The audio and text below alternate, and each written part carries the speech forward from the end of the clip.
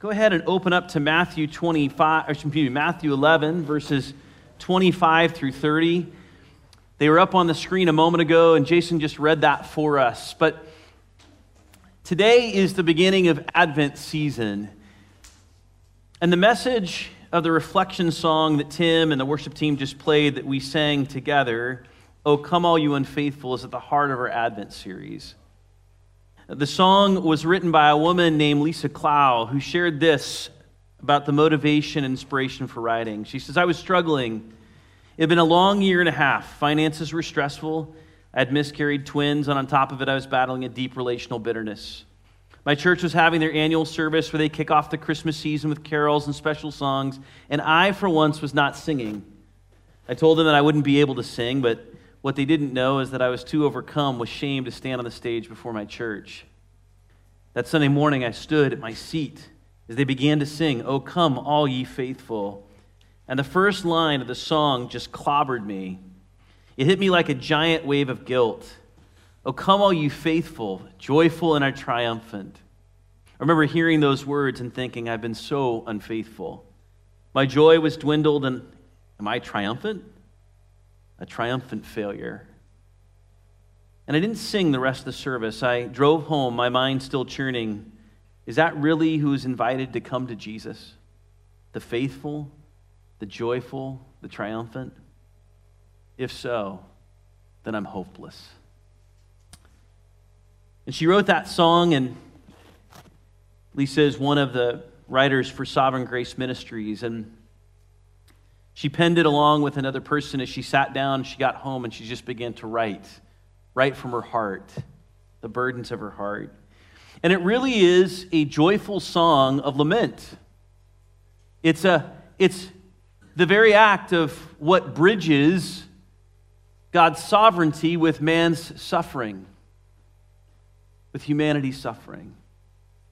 And we see this posture and this tone, right? That we come to Christ not always in moments of joyfulness and not always in moments of cheerfulness, but we come to Christ wherever we're at. That's his call. And that there is a praise that remains, that we can sing because God is calling man to himself.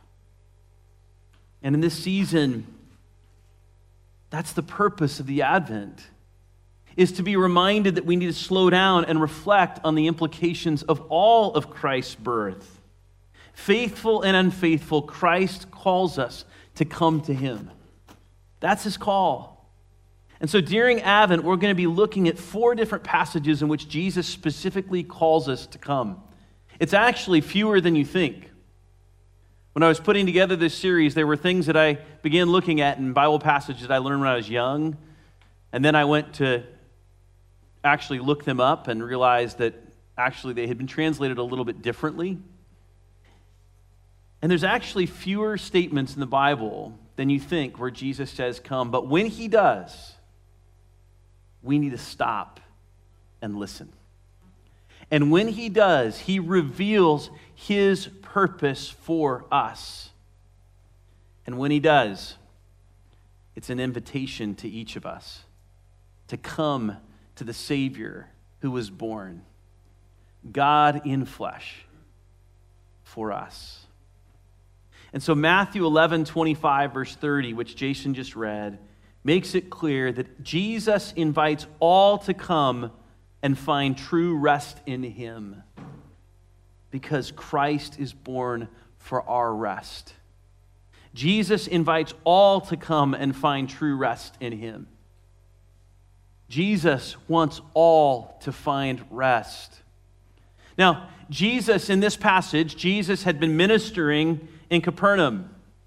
We've been in the Gospel of Luke, and we've actually just recently, Kelly preached recently talking about just the woman who had anointed Jesus' feet. And prior to that, John had preached on John the Baptist, asking the question, "Are you the Messiah?" Well, in this account of Matthew, we're actually quite near that spot. John the Baptist has just questioned if Jesus is genuinely the Messiah, And Jesus points out before them, he says, listen, look at my deeds. Look at what I've done. Look at my works. And he says, but some of you, we played the flute for you and you did not dance. We sang a dirge and you did not mourn. And what he was saying in that passage was, hey, you've seen who I am, and yet you are rejecting me.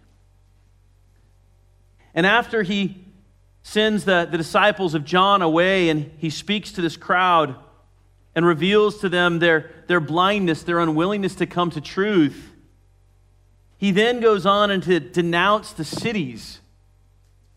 And he tells Capernaum this. He tells Capernaum that there will be more tolerable on the day of judgment for the land of Sodom than it will be for them. Now think about that for a minute. I mean, even today, right? Even in our culture, 2,000 years later, actually 2,500 years later, or more, close to 3,000 years, we still know Sodom and Gomorrah is not a good thing. Our culture knows Christ in terms of who Christ is as a person, maybe not know him relationally, but they know his name. But our culture also is quite familiar with Sodom and Gomorrah because it is the first visible act of God's judgment upon a city in Scripture. His judgment upon a people for their direct disobedience to God. And this judgment is severe. And he says, listen, you Capernaum, what happened to Sodom is nothing compared to what's going to happen to you. Because he says here that they have seen my mighty works. Jesus has revealed himself, showing the works of the Messiah, and they continue to reject out of their own pride and self-sufficiency. Now you can imagine that there were those that were standing by, Jew and Gentile alike, who were hearing this.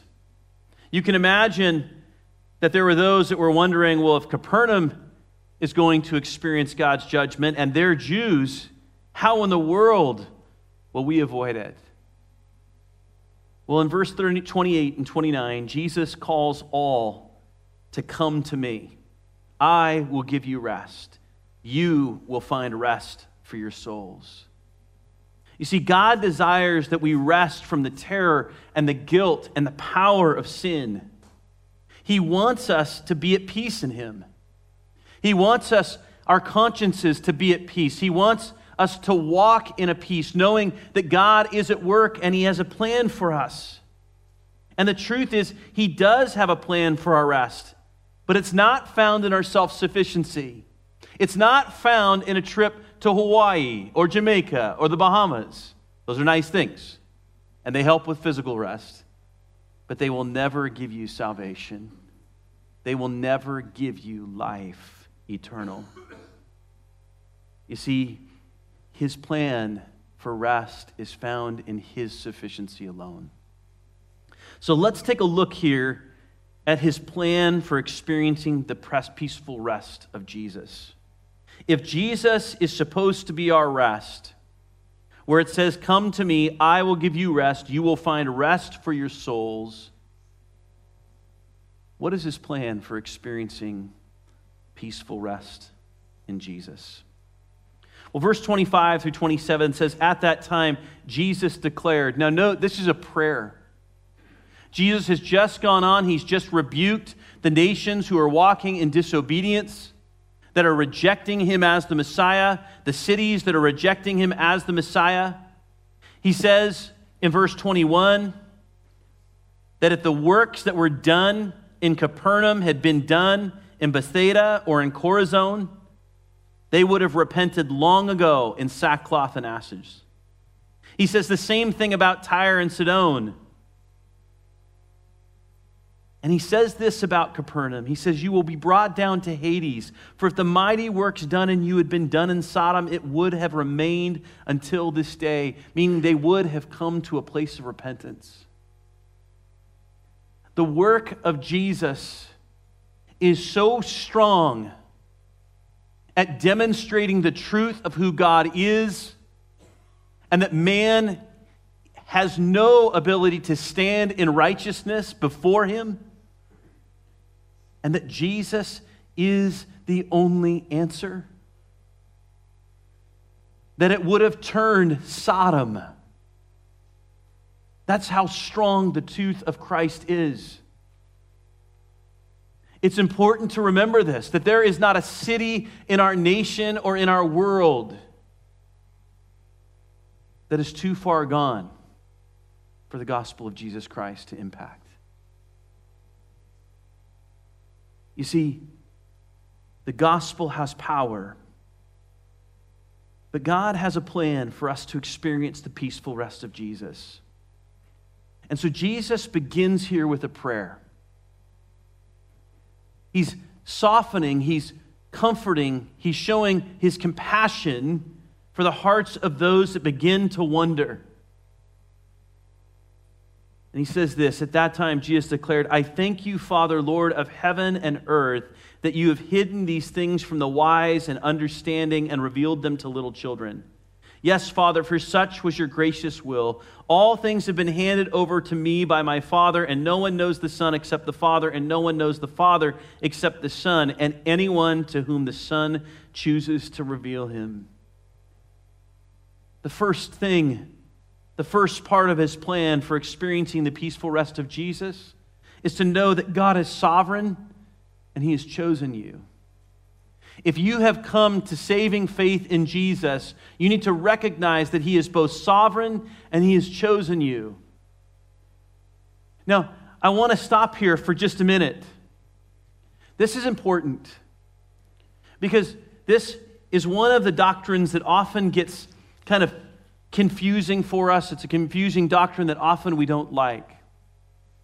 There's two things that we need to respond to with this. One is that when God chooses, when he calls us to himself, when it says here that Jesus is the one who's chosen to reveal the Father to some, and that the Father has hidden the gospel to others, those who are, as he says, wise and understanding of the world, meaning their pride self-sufficient.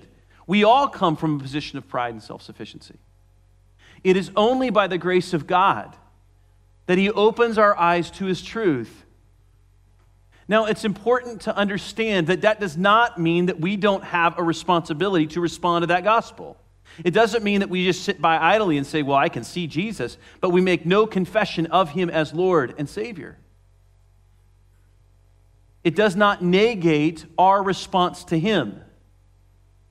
It only means that in that God has exposed his purpose, his will, his salvation to us. And in so doing, we don't walk away from this passage and say, well, that's good enough, I know. God's call is still one of repentance and belief.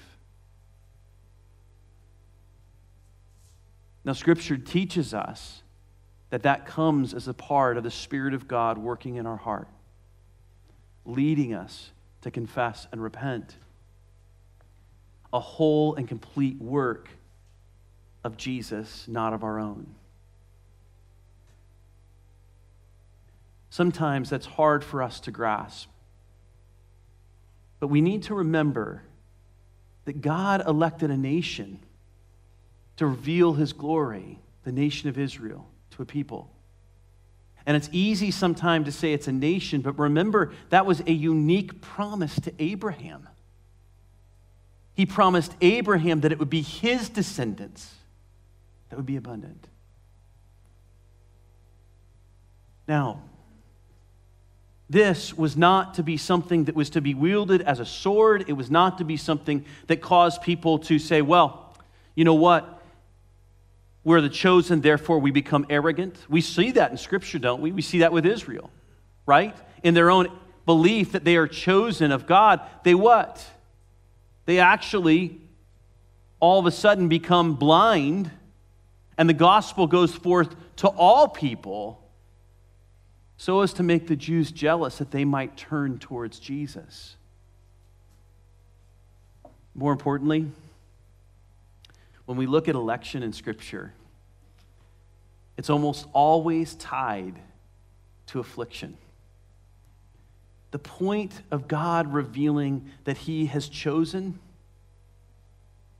is to remind us and to give us hope that whatever affliction, whatever circumstance, whatever burden we're experiencing, that he has chosen us for it.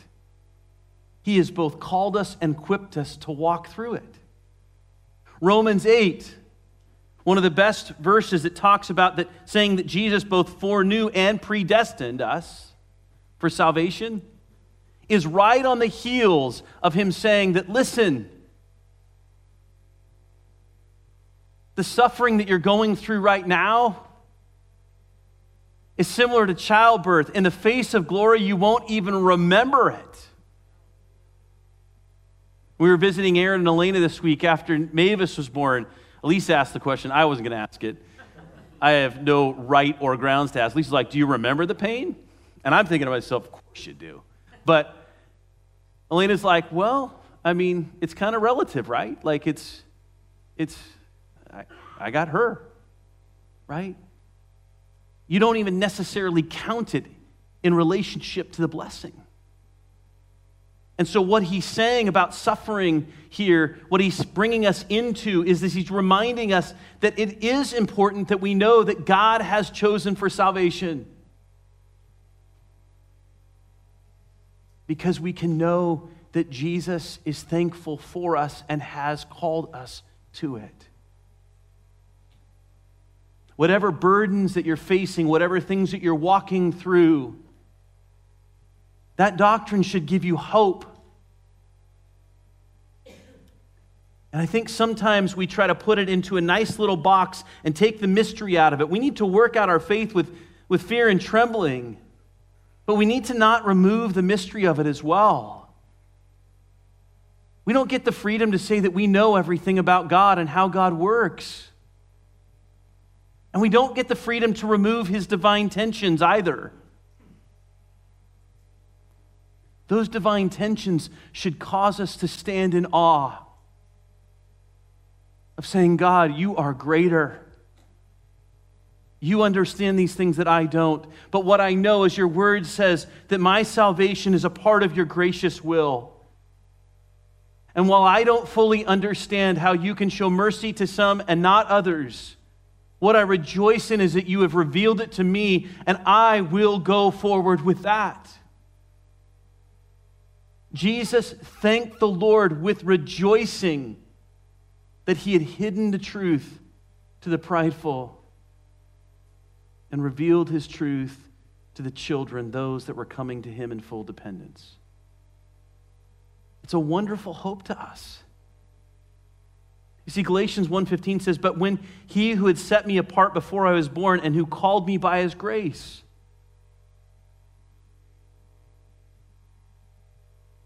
We need to know that God is sovereign, that all of us are deserving of death apart from him. And yet, he has chosen to give life with him eternally to some. I was trying to think of the best example of that. I don't know if you guys watched this game yesterday, the Big 12, just their title game. And you guys see this controversy with the Dr. Pepper thing? I don't know if you guys saw this, but at halftime they did basically a game. They brought out two people to go and to go do chest passes of footballs into an inflatable Dr. Pepper can. And whoever won of the two individuals, they got $100,000 towards their school tuition. And they have done this for several years now, Dr. Pepper has. But in this particular case, they got one piece of controversy. Now, I was watching it and I'm going, wow, man, that seems like really crazy, right? And so in it, what they found after it being televised was that they went into 2 overtimes, meaning these guys went for 30 seconds and they got it all, and then got all the same in there. Then they go a second round, overtime round, they tie again. And then a third round is a one-off. It's sudden death. You either make it, miss it, whatever. First guy goes, he misses. Second guy goes, he wins. But people on TV start playing it backwards. and they start riding in. What they start riding in is the guy who won on the previous round. They had blown the whistle for his last throw, and the ball was not out of his hands yet. And they said, oh, he should have lost that round. Now, we're thinking to yourself, well, what do you do in that situation, right? What do you do? Is Dr. Pepper obligated to pay both of them? Well, no, because what is it? In their generosity, they're giving one. They have the opportunity to give one. It's still a good thing, is it not? Now, Dr. Pepper did the right thing, I think, in this case. Well, I don't know if there was a right thing. But they have come out and said they are paying for both $100,000 to both of them as a way to do that. That's not a plug for Dr. Pepper, by the way. That's simply saying that as we deal with the goodness of God, we need to be reminded that because He's sovereign and because of who we are, His expression of mercy towards us in drawing us to Him for salvation is an act of His mercy and goodness. Because He is sovereign, He gets to make the rules and decide. But what we can see is that His goodness is displayed to all. Now, he goes on in verse 27, and he says, no one knows the Son except the Father, and no one knows the Father except the Son, and anyone to whom the Son chooses to reveal Him. The reality is the relationship between the Father and Son is at the heart of our own peace. Zechariah 6:13 says, it is He who shall build the temple of the Lord and shall bear royal honor and shall sit and rule on His throne. And there shall be a priest on His throne, and the counsel of peace shall be between them both. God has designed it that our peace would be found not in our circumstances, not in the flesh, but in Christ alone. And so then in verse 28, he says, come to me, all who labor and are heavy laden, and I will give you rest. The second part of his plan is that we come to Jesus in the weariness of our strivings and our burdens. We come to Jesus in the weariness of our strivings and our burdens. This idea of laboring deals specifically with inward toil, inward burden, inward weariness. Specifically, the striving towards righteousness.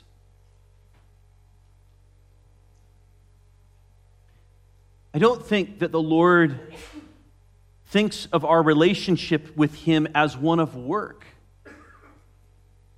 We're called to do good works in His service. But His righteousness is granted to us through Jesus. We need to be reminded that He is the one who has made us righteous, not our deeds. And He's calling us saying, listen, for all those who are striving in righteousness, striving to come to Him in the way of their own self-sufficiency, He's saying, stop, come to me. He's pointing out to those that He's speaking to that the Pharisees and the rulers and the Jewish leaders and the Jewish people of that time were all striving for salvation, believing that if they just could make themselves more righteous, they would then please God. And Jesus' invitation was stop.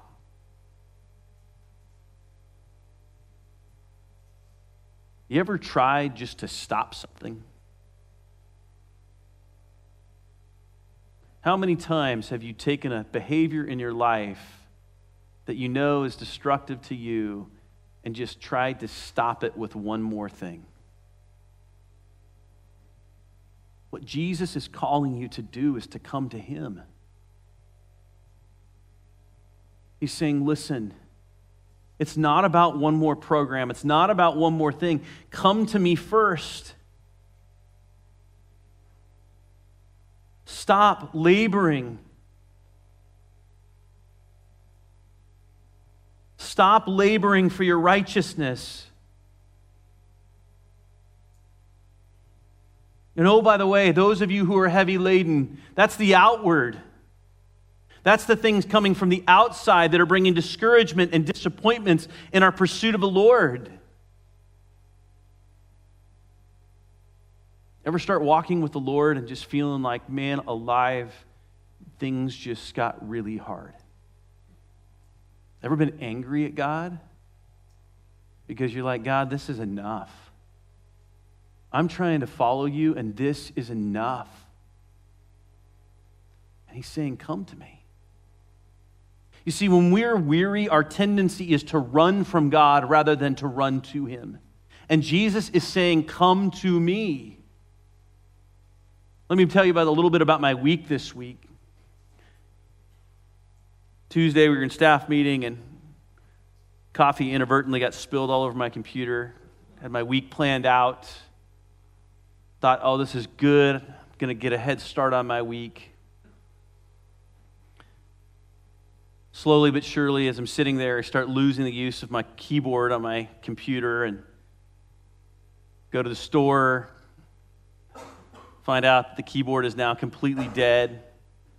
I understand that much of my life is on this computer, more than I actually realized. And it just starts dying slowly. Get it? They say, go home, you can plug in another keyboard, try to order up another computer. This plan that I had for my week, my own means of relaxation that I wanted. Last night, I just wanted to sit and watch the Iowa football game. You guys know I'm an Iowa Hawkeyes fan. Just wanted to watch them. It was good I missed it because they got beat pretty bad. But I just wanted to watch it sit down. And I had other things planned. Slowly but surely, as I would go through these plans this week, Friday came and I had a health issue that was kind of overcame me all day, and I was really battling pretty hard, and I lost that day. And Friday or Saturday morning, I got up and I came down to my computer to get started to just type out my sermon, and nothing would work at all. Now, some of you guys love working on computers. I hate it, right? Now my computer's dead. And in my genius idea, I decided not to back it up while it was working. So I didn't have anything left of my files more recently. And I'll tell you guys, as I sat down to do that, my heart was grumbling. I was angry. I was frustrated and said, God, can you just throw a bone my way? Can you just give me this? It's been a hard year. I didn't really need this. I wanted to do this today for myself, and this has happened. And the Lord immediately drew me back to this word and said, all those who are heavy laden. And it was amazing. When I went to him, things changed. In that moment, stopping and saying, Lord, all right, I'm trying to fix this all in my own strength. All these things that I think are important are not. Psalm 38, 3-4 says, there's no soundness in my flesh because of your indignation. There's no health in my bones because of my sin. For my iniquities have gone over my head like a heavy burden. They are too heavy for me. You see, we come to Jesus because we have a need. And the only way that we can come to Jesus is to see that we are not sufficient and our way is not sufficient. Jim Baumkamp adds, those who come to Christ come to him because of a need, for until there is a real need in a person's life, he will never turn to God.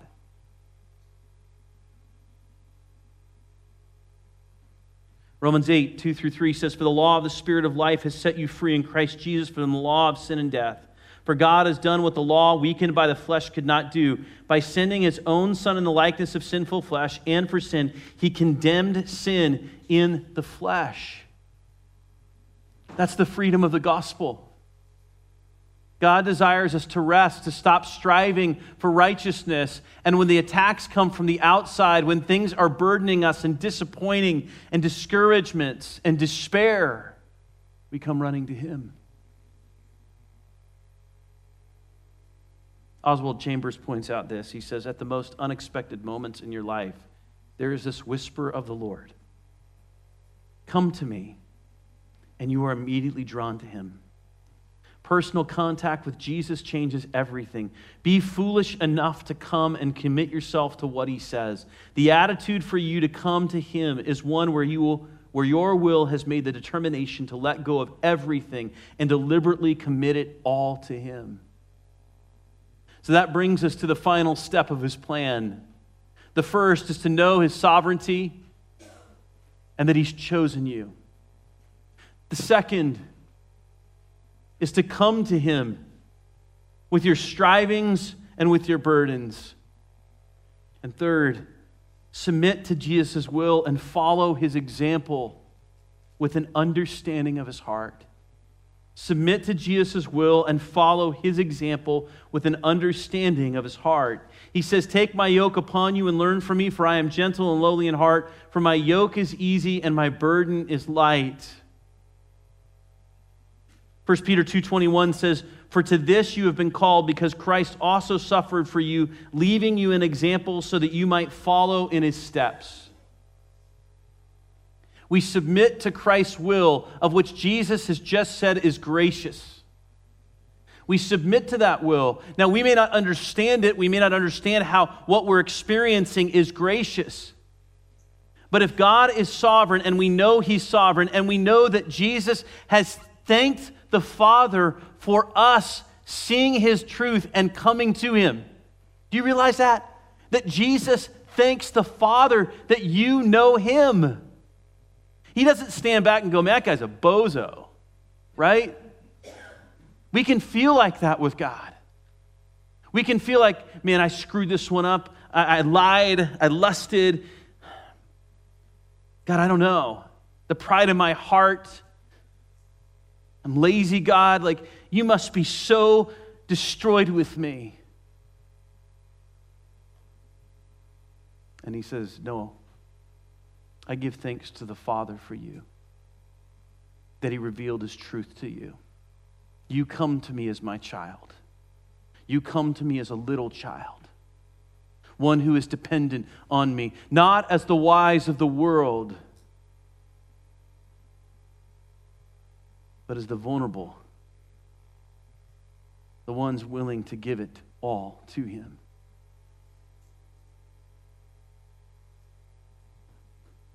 Not as the ones who have it together, not as the ones who are always joyful, but as the ones who see the need. The one who sees the need for me. It's a wonderful picture of Jesus, isn't it? In the midst of your discouragement and despair and disappointment, do you realize that Jesus thanks the Father for you? And so it is because of this that he calls us to submit to Jesus' will and to follow his example. It does mean that our lives are going to look different. It does mean that some are going to look as if they don't suffer as much. But the beauty of that is that God has a unique will and calling for your life. And he is calling you to submit to Jesus' will. Take my yoke. We're either yoked to the world or we're yoked to Christ. Pick whichever one you want to be yoked to. But one will be heavy and burdensome. The other will be freeing and light. Now, the yoke that's being spoken of here is the yoke of the oxen. Just in way of knowing what would happen, carpenters would come out to the oxen. It's not like today where you would get this kind of set. You go and you find a place and they size it up and they fit it. The yokes were made of wood. The carpenter would come out, shape it on top of the ox, cut around it, and the yoke that was supposed to thrive was that it would hopefully fit correctly. But what we know is that oxen are different sizes, right?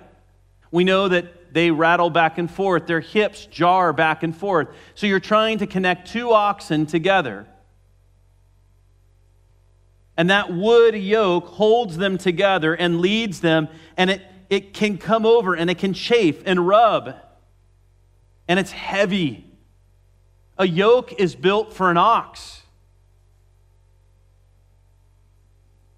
The yoke is not built for mankind. But Jesus says, I have a yoke. And I want you to place yourself in my yoke.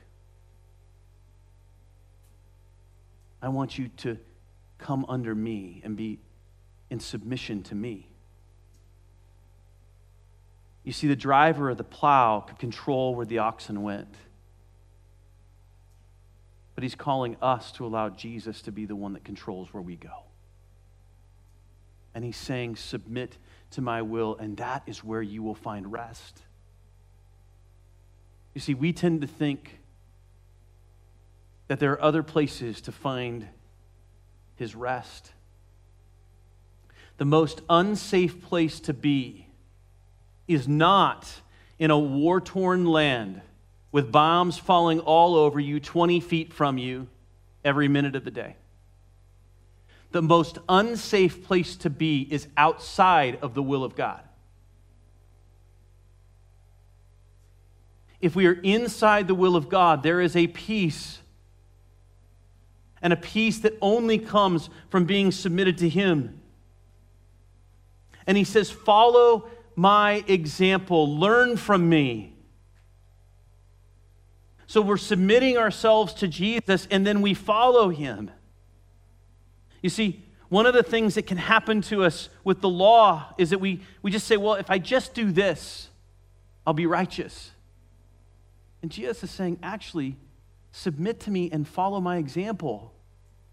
When you're in this situation, respond as I would respond.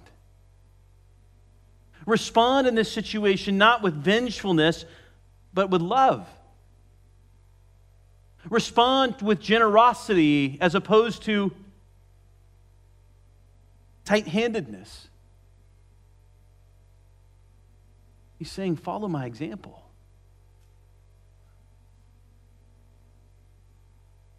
In the presence of the world, how does Jesus deal with the world? He doesn't avoid it. He lives righteously in it. God hasn't called us to avoid the world. He's called us to live righteously in it. And in his suffering, where did he go? If you'll recall that in the garden, Jesus asked his disciples to pray. We know from the gospel accounts that the disciples are rebuked because they fell asleep. But the little piece that's so important in that story is that we're told that they fell asleep because of their sorrow. How many of us fall asleep in our sorrow? You see, Jesus wanted them to pray in their sorrow. That's his example. In the midst of our suffering, where do we go? In the midst of being heavy laden, where do we run to? Is it to Jesus or is it to some physical form of rest? I know this past year for me, being stuck in a house for a long period of time last year and being stuck in a hospital, the last place I wanted to be was either of those places. And I'd find myself completely restless. And I'm like, I just got to get out of here.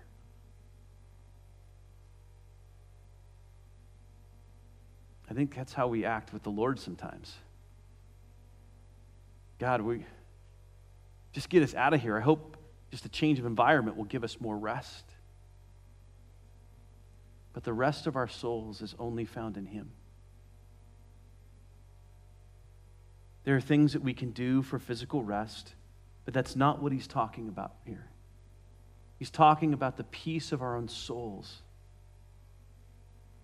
And that peace eventually produces joy. So that we have joy even in the midst of our suffering, as Jesus had joy in his suffering. Jesus ran to the Father. And he suffered well. He suffered unjustly. And the unjust suffering of this life should cause us to follow his example as we suffer. If we want to know how to live righteously, we follow Jesus' example. And that means that we need to be in fellowship with him. We need to know his word. Who is Jesus? What is he like? John MacArthur says, there is a yoke of submission to Christ, but it's not grievous. Is it? It's joyous. It is the greatest liberation in my life. There is the greatest lightness and the greatest ease in my life when I obey. Is that true? Is it when I disobey that the yoke chafes my neck? But in obedience and submission to the lordship of Christ, there is an ease and there is a lightness. J. Ligon Duncan recalled John Calvin's point that teachableness was the first step in spiritual life. Because God opposes the proud, but gives grace to the humble. That's why he says, learn from me. Isaiah 50 verse 4 says, the Lord God has given me the tongue of those who are taught, that I may know how to sustain with a word him who is weary. God's word will sustain us. If we are teachable, he will sustain us through the power of the word and through his Spirit. So there's two important truths then that we need to know about Jesus' heart. This gives us the freedom to submit to his will and follow his example. And he makes it clear here in verse 29. He says, take my yoke upon you and learn from me, for I am gentle and lowly in heart, and you will find rest for your souls. Jesus, in essence, is gentle and approachable. That's what it means. That Jesus has lowered himself. It's not just that he's humble. It's that his humility is one of lowering himself. It means that he is one who is approachable. We have a Savior who is approachable. It would be easy to think that because he's a king, that we should keep him at a distance. And it would be easy to think that because we just watched his judgment of cities and nations, that we should keep our distance. And what he is saying is, I am your teacher. I am gentle and approachable. That's his heart. That's his posture towards you. You can approach him. And he desires that you come to him. And then secondly, verse 30 tells us, for my yoke is easy and my burden is light. Jesus is the one who equips and strengthens. Jesus is the one who equips and strengthens. When we submit to him and we follow his example, God works in our heart where he equips us and then he strengthens us. It is why Paul said that we could endure this light momentary affliction. Because Christ has already done the work. He's gone to the cross, and now he is the one who is strengthening us up. He is the one who's undergirding us, and he is the one who is equipping us. He's the one that is directing the yoke. He's the one that is keeping the yoke light. He is the one that is making sure that the yoke is the right fit.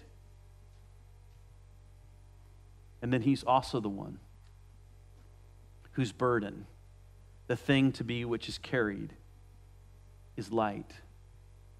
Because it is not us who carries that burden. It is Jesus. And Jesus carries it on our behalf. And it is the carrying of that burden that God works through his Spirit to change our lives. And we step back. Now, I'll tell you, I had a little moment of that this week, and this is not to toot my own horn. This is solely of God. When that coffee spilled all over my computer, in the past, what would have gone through my mind is I'm going to kill somebody. And I don't think it was all that far off in the past. But when it happened this week, God showed me of his work in my own life. Of how honestly anger didn't arise. As I looked at it, there was a calm over my spirit that could only be explained through him. And what was lost was not the burden of my heart, But actually what was noticed was one of thankfulness to the Lord. That God, you work even when I don't see it. Because your yoke is easy and your burden is light. May it be so for us this week. That as we head into the Christmas season, that we're reminded that Jesus is truly born for our rest. That he has called all of us to come to him.